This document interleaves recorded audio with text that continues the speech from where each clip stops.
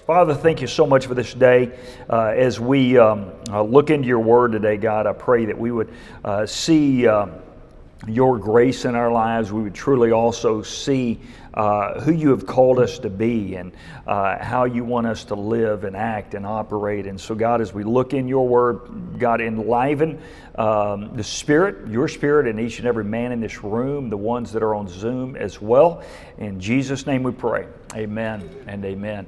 You know, last week we talked about if we're going to really be called to greatness, see the greatness that God has called us to, we've got to learn to develop and build a bold and courageous and a strong faith. Today I want to talk to us about this idea. We hear a lot about it today, is we need to really know who our identity is, our identity in Christ.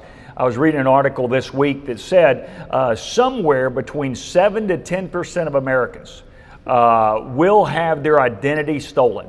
Did y'all know that? Between 7 and 10%. We hear a lot about that, but that was the first time I had ever seen stats put to it. Between 7 and 10% of Americans, at some point in your life, you will have your identity stolen. Someone will go and get a credit card in your name, open up some sort of an account. You got one right back there. Here's the negative part, all right? If that was not negative at all enough, 21% of people who have had their identity stolen will have it stolen again. Doesn't that just make you excited? Because apparently once your information is out there, it is out there in a significant way. And so those who get their identity, the best thing you can do is keep from having your identity stolen the first time.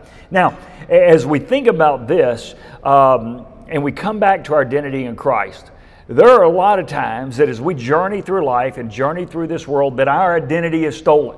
That Satan shows up in our lives instead of us being reminded of who we are in Christ, that we are forgiven, we are empowered, we are gifted by God, we were saved by grace, we are eternally secure. But instead, from time to time, we begin to think like someone we are not. And so as we come to today, I want us to understand the reality that knowing who we are in Christ is absolutely vital for each and every one of us. You know, sometimes the only way you can get out of an identity stolen crisis, and this is a real deal, is you can report it to your credit agencies all you want. You can cancel the credit cards once you find out about it. You can do whatever you want to do out there, but sometimes the only option you really have is you have to file for bankruptcy, just to hold people at bay for a while. Now think about that. Someone has stole your identity. You haven't done it, but all you can do is file for bankruptcy just to get the creditors to finally stop calling, to push it away until you can get it all sorted out. Now, the beautiful thing about God's grace is that for us to really become who God wants us to be, is we've got to declare bankruptcy first. We have to come to God and say, I am completely bankrupt. In and of myself, I can't pay my bill. I can't come close to paying my bill. When I think about all the sins that I've committed, I can't pay for one. I cannot pay for one. But for us to truly come to Christ in faith, it starts with us declaring bankruptcy. For by grace you have been saved through faith, that not of yourselves, it is a gift of God, not as a result of works, lest no one should boast. Now, once we've declared bankruptcy and by faith accepted Jesus Christ as our Savior and Lord, and because of the grace of God, we have received God's riches at Christ's expense, then we become a new person. We get a new name, a new Social Security number. We get a spot in heaven, not just for a season or for a song, but for all of eternity. And then beyond that, when we make our journey through life, we want to make sure that our identity is never stolen. And so if we're going to do that, let's look back to real quickly, and Justin's going to go through some of these, as we think about the fact that we have to declare bankruptcy as followers of Christ to ultimately get that clean slate we so desperately need. Let's go back to Colossians chapter 3, verse 15 to 17. These are the words that I spoke from, the passage I spoke from Sunday morning. And notice what it says. He says, let the peace of Christ rule in your hearts, since as members of one body you are called to peace. Second time he uses the word peace. And be thankful. First time he uses the words be thankful. He says, let the message of Christ richly dwell richly among you as you teach and admonish one another with all wisdom through the psalms and the hymns and the spiritual songs from the Spirit, singing to God with an attitude of gratitude in your heart. Then look at verse 17. That's the second time he's mentioned gratitude. And whatever you do, whether in word or deed, do it all in the name of the Lord Jesus Christ. Third time he mentions this, giving thanks to God the Father through Him. Now, as we think about our new identity, what does that truly mean? What does it mean that we are to know who we are in Christ? And really, what does it look like? And I'm going to begin to go through passages of Scripture and give you some words, and hopefully you'll write these down, because these ultimately are the key to our greatness. If we build a faith, all right, a great faith that we trust God regardless, but then we also have to always step back and know who we are as followers of Christ. And here's thought number one. And thought number one is this: I am in Christ. What does it mean that I am in Christ? I am united with Christ. Once I trust Jesus Christ as Savior and Lord, I am no longer isolated. I'm no longer rejected. I'm no longer apart from God. I also no longer have to walk around this world hating life, hating Monday, yesterday. I can instead bask in the reality that while it might be dark outside, I've got light in my soul. I can bask in the reality that while I might be financially broke, spiritually I'm completely rich. That's what it means that I am in Christ. I'm not isolated. I'm not rejected. What does it say in 1 Peter chapter 2, verse 9? Here's what Peter said. He says, but you are a chosen people, a royal priesthood, a holy nation, God's special possession, that you may declare the praises of Him who called you out of His darkness and into His marvelous light. Let me ask you a question. Who in here on Zoom or in the room, how many of you woke up today thinking of yourselves as royalty? I didn't, right? Probably no one in this room. Probably most of us, other than maybe staying in a really nice vacation resort or a really nice hotel from time to time, probably none of us in our lives have ever woken up thinking, I'm royalty. I'm a king. And the reality of it is, why? Because we're not kings, right?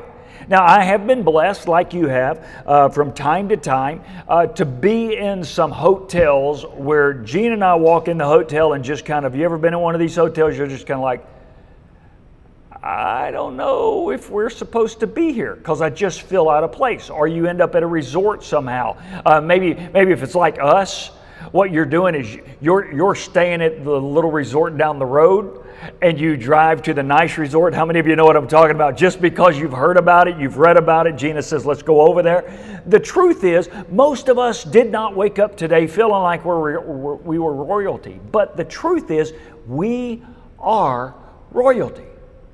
Man, you are a royal priesthood. I love that. You are a chosen people, a royal priesthood. Now here's the challenge, a holy nation.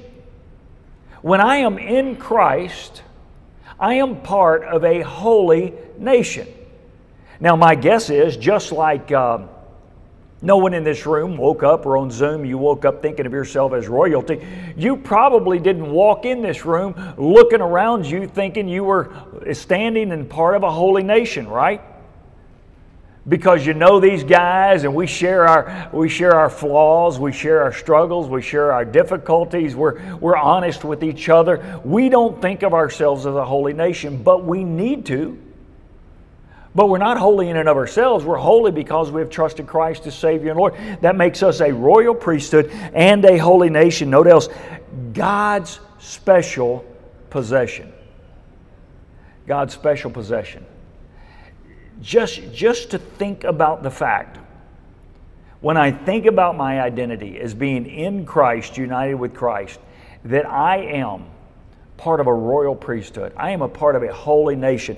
But then God looks at me, and God looks at you, the God who spoke the world into existence, the God who created everything. To think that God looks down from His throne in heaven and says, John Mark, he's one of mine. He's one of mine. And he looks around this room and he says, Chet or George or Doug or Paul or Joe or Rex or whoever. God looks down and He says, that one's mine. What an incredible thought. What incredible. You ever been a parent sitting in a stadium and you're watching your kid play and you find yourself, you got a bunch of other people in the stadium and you've got a bunch of other kids on the court. You are watching one player and that's your kid. The reality of it is that's the way God views us, is that we are united with Christ, we are in Christ, and we are God's special possession. That you, here's our job, may declare the praises of Him who called you out of darkness and into His wonderful light. Now we've got a job to do as as part of the royal priesthood, as part of the holy nation, as one of God's own special possessions. You and I have something we need to do, which is constantly declare His marvelous light. If all we do, and they made it easy for us this year, if all we did was talk Dallas Cowboys, they made it easy this year for us not to talk Dallas Cowboys, didn't they? If all we did is talk Dallas Cowboys, but didn't acknowledge the fact that we're a royal priesthood, a holy nation, God's special possession, we'd be missing the mark and we'd be missing our purpose. If all we did was talk politics and never talked about the fact that we were a royal priesthood, we were a holy nation, we were God's special possession, we'd be missing the mark. If all we ever posted in social media was something that had nothing to do with the fact that we were a royal priesthood, a holy nation, God's special possession, we would be missing the mark. I don't know if I don't follow it much, but it seems like almost at least once or twice a week, every time you open up the newspaper, who's the couple? Is it Meghan and Harry? Who are the two that are the royalty that they're now in California? What's their names? Yeah, you have to ask our wives. They're in the news every day, every time they tweet something, every time they show something, every time they do something. And they walked away from the royal priesthood, but the media fawns over them like crazy. And they're always doing this and they're always doing that, promoting what? Not the king and the queen, their own kingdom. And they have basically walked away from their possessions. People of God, men of God, if we reject the fact that we are part of a royal priesthood, a holy nation, God's own special possession, and we live our life like they do, only concerned about ourselves, we have missed the mark. That part of our call is to talk about the awesome and amazing God that we serve, who forgave us and gives us ultimately the gift of eternal life. As we think in that same vein of I am in Christ, united with Christ, look at what Paul said in Titus chapter 1 verse 3. He says, at one time, we too were foolish. Now look around the room, look on Zoom. We're still a little foolish, right? But Paul says not in that way. He says, at one time, we too were foolish, disobedient, deceived, and enslaved by all kinds of passions and pleasures. What is he saying? Paul's saying, there was a time in our lives that we let passion rule the day. There was a day in our life when we let our own personal desires rule our day. But then notice what he says. He says, we lived with malice and envy, being hated and hating one another. Now think about that. He says, there was a time when we journeyed through life. All we did was hate and be hated. hate and be hated. Anybody ever feel like that day at the office, right? He goes, that's the way I used to live. Now think about him as Paul's writing to Timothy. Remember what Paul was? Paul was a Pharisee, right? Man, they had a whole profession of hate. They had a whole profession of legalism. And Paul says, man, there was a time when I journeyed through life and all I did was I hated and was hated.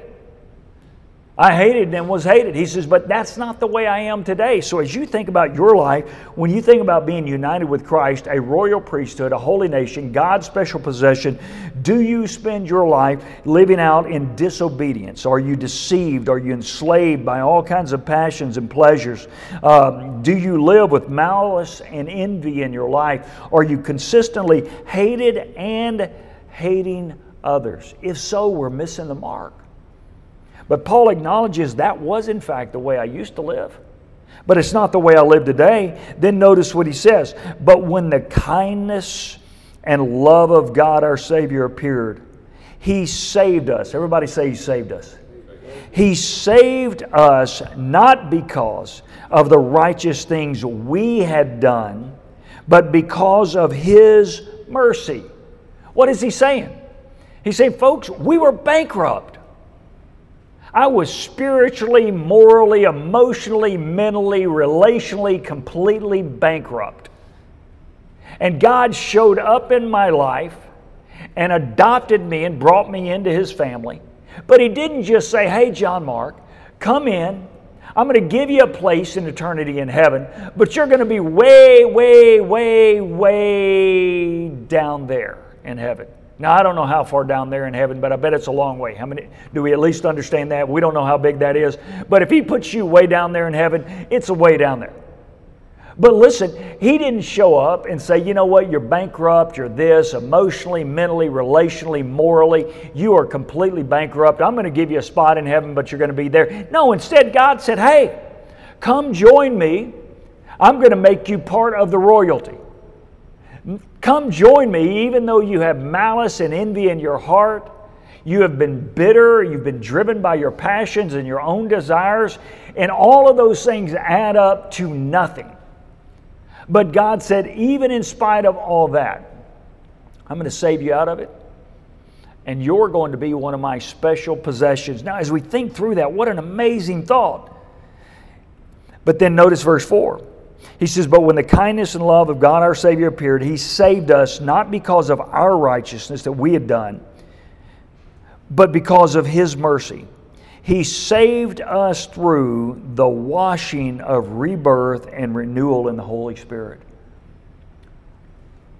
You know, as we think about that, a rebirth, we go back to John chapter 3. Remember, Nicodemus showed up to Jesus and said, teacher, how can I enter into the kingdom of God? And Jesus responded, listen, you must be born again. Nicodemus' immediate response was what? It's kind of impossible. He says, physically, you can only be born once, and you're usually about this big. But now that you've grown up, he asked the question, can a man re-enter his mother's womb? And Jesus said, no. You must be born of water and the Spirit. How many of you remember that whole dialogue that Jesus had? Now, there are some who believe the water that Jesus is talking about there, that Jesus is actually talking about that you have to be baptized. Once you have been saved, then you go be baptized. That is not it at all. Jesus is talking about a bit of human physiology that in our family, that when Gina's water broke, we were with child in 45 minutes. I don't know about y'all. Some of y'all had those lingering long. We didn't. All right? And the reality, what Jesus was saying, you have to be born physically. That's the water birth. But then you also ultimately, if you are going to be born again, it is spiritual. That's the same thing Paul says here. Is that, guys, for you and I, we have been born once. We will then die once, physically.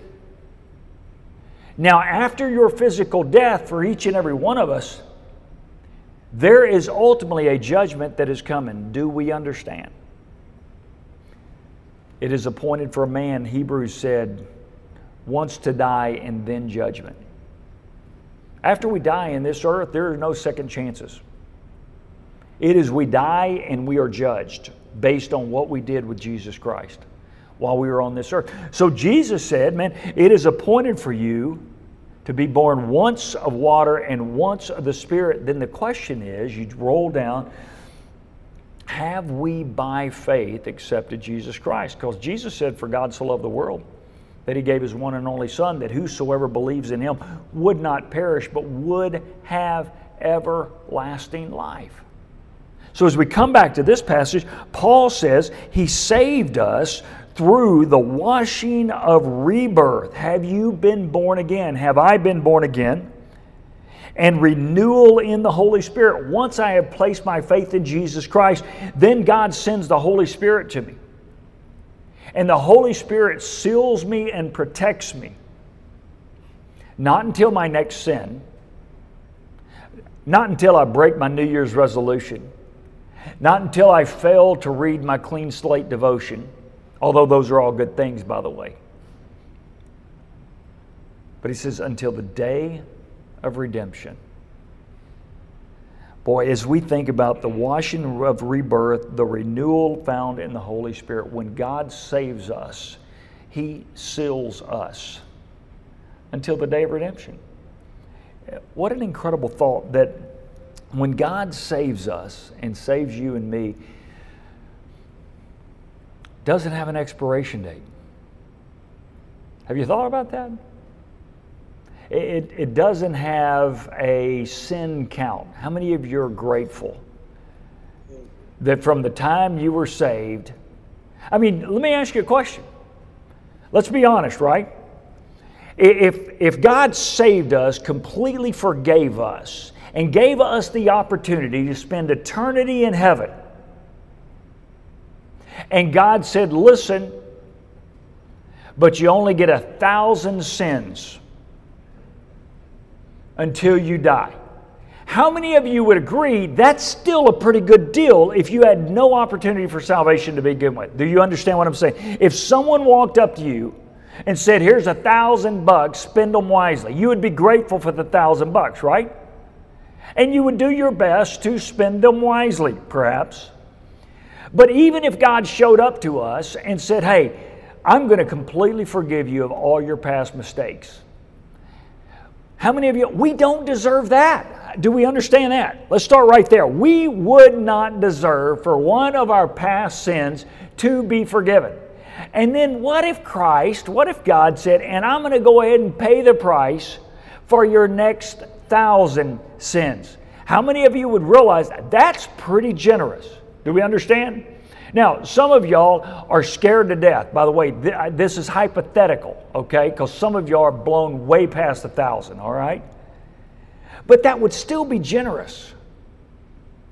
I think a lot of times we get so caught up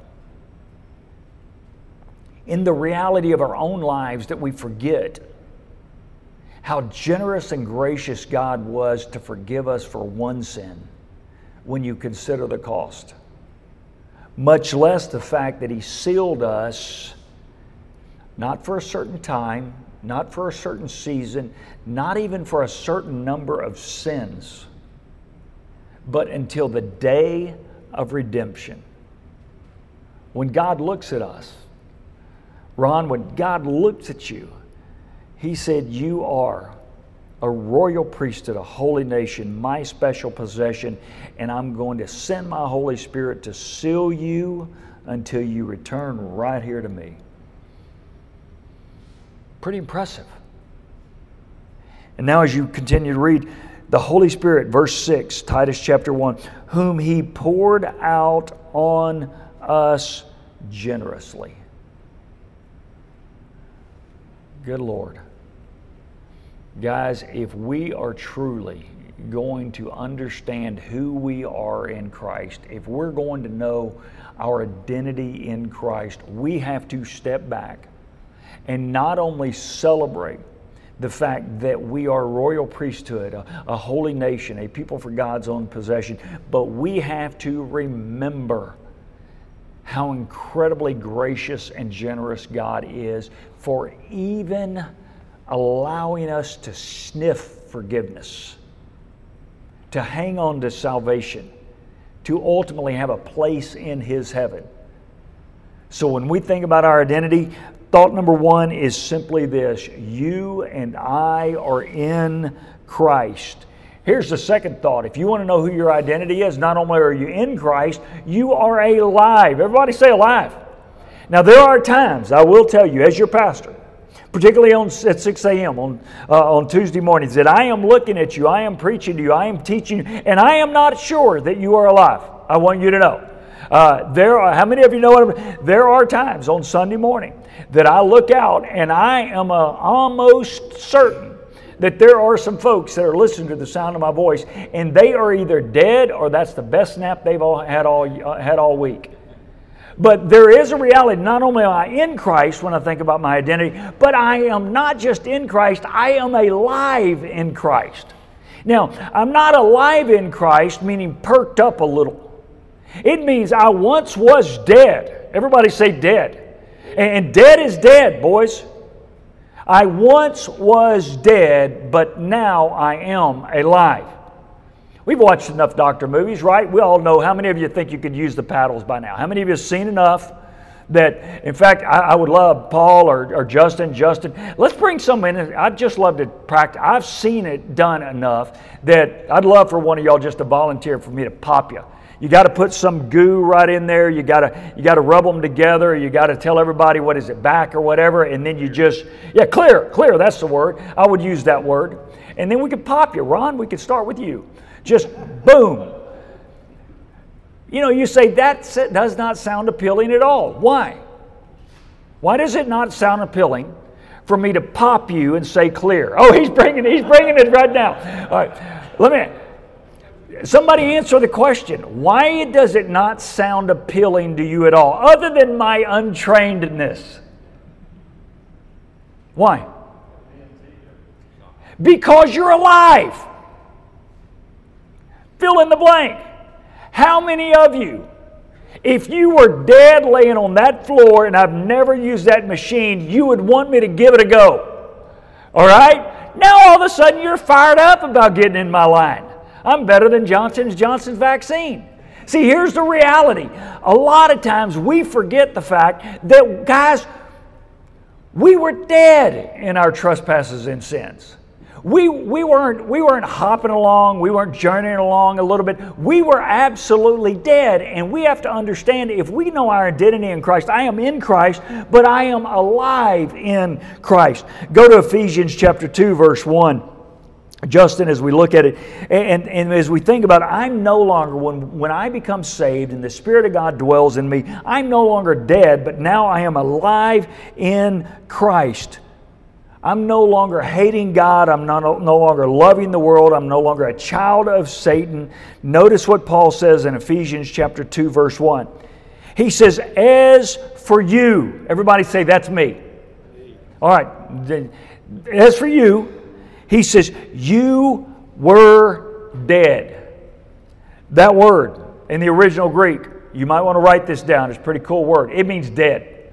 All right? That word right there means dead. Your heart wasn't beating a little bit spiritually. You were completely dead. What were we dead in? We were dead in your transgressions and in your sins. In other words, I was spiritually dead in the muck of my own sinfulness, in my own failures, in my own bitterness toward God, in my own selfish, and all of those things. In other words, I wasn't just dead, I was dead in my own junk. Why was I spiritually dead? Not because of something someone else did. Sure, I'm still a bit angry at Adam. How many of you understand what I'm talking about? I wish things were better. But the truth is, here's what I know. Every time I've ever committed a sin, guess who's always been at the scene of the accident? Me. Right? So he says, listen, you were dead, spiritually dead, in your transgressions and in your sins, in which you lived when you followed the ways of this world, and of the ruler of the kingdom of the air. Now let me stop you there. We've already looked at our identity in Christ means that I am a royal priesthood, a holy nation, a person for God's own special possessions. And Paul acknowledges, but when we were dead and no longer alive, we were a part of Satan's kingdom. We weren't living in our own way. He says, in which you lived and followed the ways of this world and of the ruler of this kingdom of the air. He says, the Spirit who is now at work in those who are disobedient. Look at verse 3. He says, all of us also lived among them at one time, gratifying the cravings of our flesh and following the desires and our thoughts. He goes, like the rest, we were by nature deserving of wrath. Guys, let me just stop you right there. For the follower of Christ who has been saved by grace, has been pointed to a position of being part of the royal priesthood, who is amazingly even told because of our sinfulness that we are part of a holy nation and we are God's special possession. When you read that, there is no place for spiritual pride. There is no place for spiritual arrogance. Why? Because we didn't save ourselves. We were dead. You ever see the story, and I always love them. I do love the stories. You just read a headline and you're looking through, especially these days, you're looking for a good headline, and it'll say woman meets paramedic who saved her life. How many of you love those stories? Or you'll say child grows up, goes back to meet doctor who performs miracle surgery. I don't know about you, I love reading those stories. I really do. I click on them, and they usually talk about this story that this happened, or from time to time it'll talk about sister saves brother, or and you just love those stories, right? I love those stories when we think about it. And they usually, when they come back, say, man, I would have died without them. They usually don't talk about their part. Yeah, I was drowning at the bottom of the pool and I was just laying there waiting for her to show up. No, there is a reality that you were saved. You were going to die. And child of God, here's what we need to understand. For you and me, we played no part in this saving except for simply receiving through faith. And that means that there is no place for spiritual arrogance. There's no place for spiritual pride. Sometimes we can get saved and we can be forgiven and we can shape our life up just a little bit. We can trim off the rough edges, and if we aren't careful, we can begin to look down on other people. Paul was pretty clear. All of us also lived among them at one time, gratifying the cravings of our own flesh and following its desires and thoughts. Like the rest, we were by nature deserving of wrath. That's what we deserve. Now, here's the good news. Verse 4, this is where we close today. But because of His great love for us, God, who is rich in mercy, made us alive together with Christ, even when we were dead in our transgressions. Why? For it is by grace you have been saved through faith. Then notice verse 6. And then God has raised us up. Everybody say, raised us up. God has raised us up with Christ and seated us with Him in the heavenly realms in Christ Jesus. Child of God, man of God, on Zoom or in person. When we leave here today, we are part of a royal priesthood. We are part of a holy nation. We are a special possession of God. Not because of anything I did, but because of everything that God did. You and I were dead in our own trespasses and sin. Dead, dead, dead. But God, because He is rich in mercy, made us alive together in Christ. So as we pray and we leave these doors today, guys, make sure that you let your identity in Christ determine what you say, what you do, how you post, and how you live. Because as children of the King, we have a special opportunity in this season and in this time to point people to the only way out, which is ultimately the grace of God. Let's pray. Father, thank you so much for this day. God, I pray as men, even though that we may not feel like it today, that we would be reminded that we are in fact a royal priesthood, a holy nation, that we are your special possession. But God, let us be reminded that we were spiritually dead, and because of your grace, you made us alive.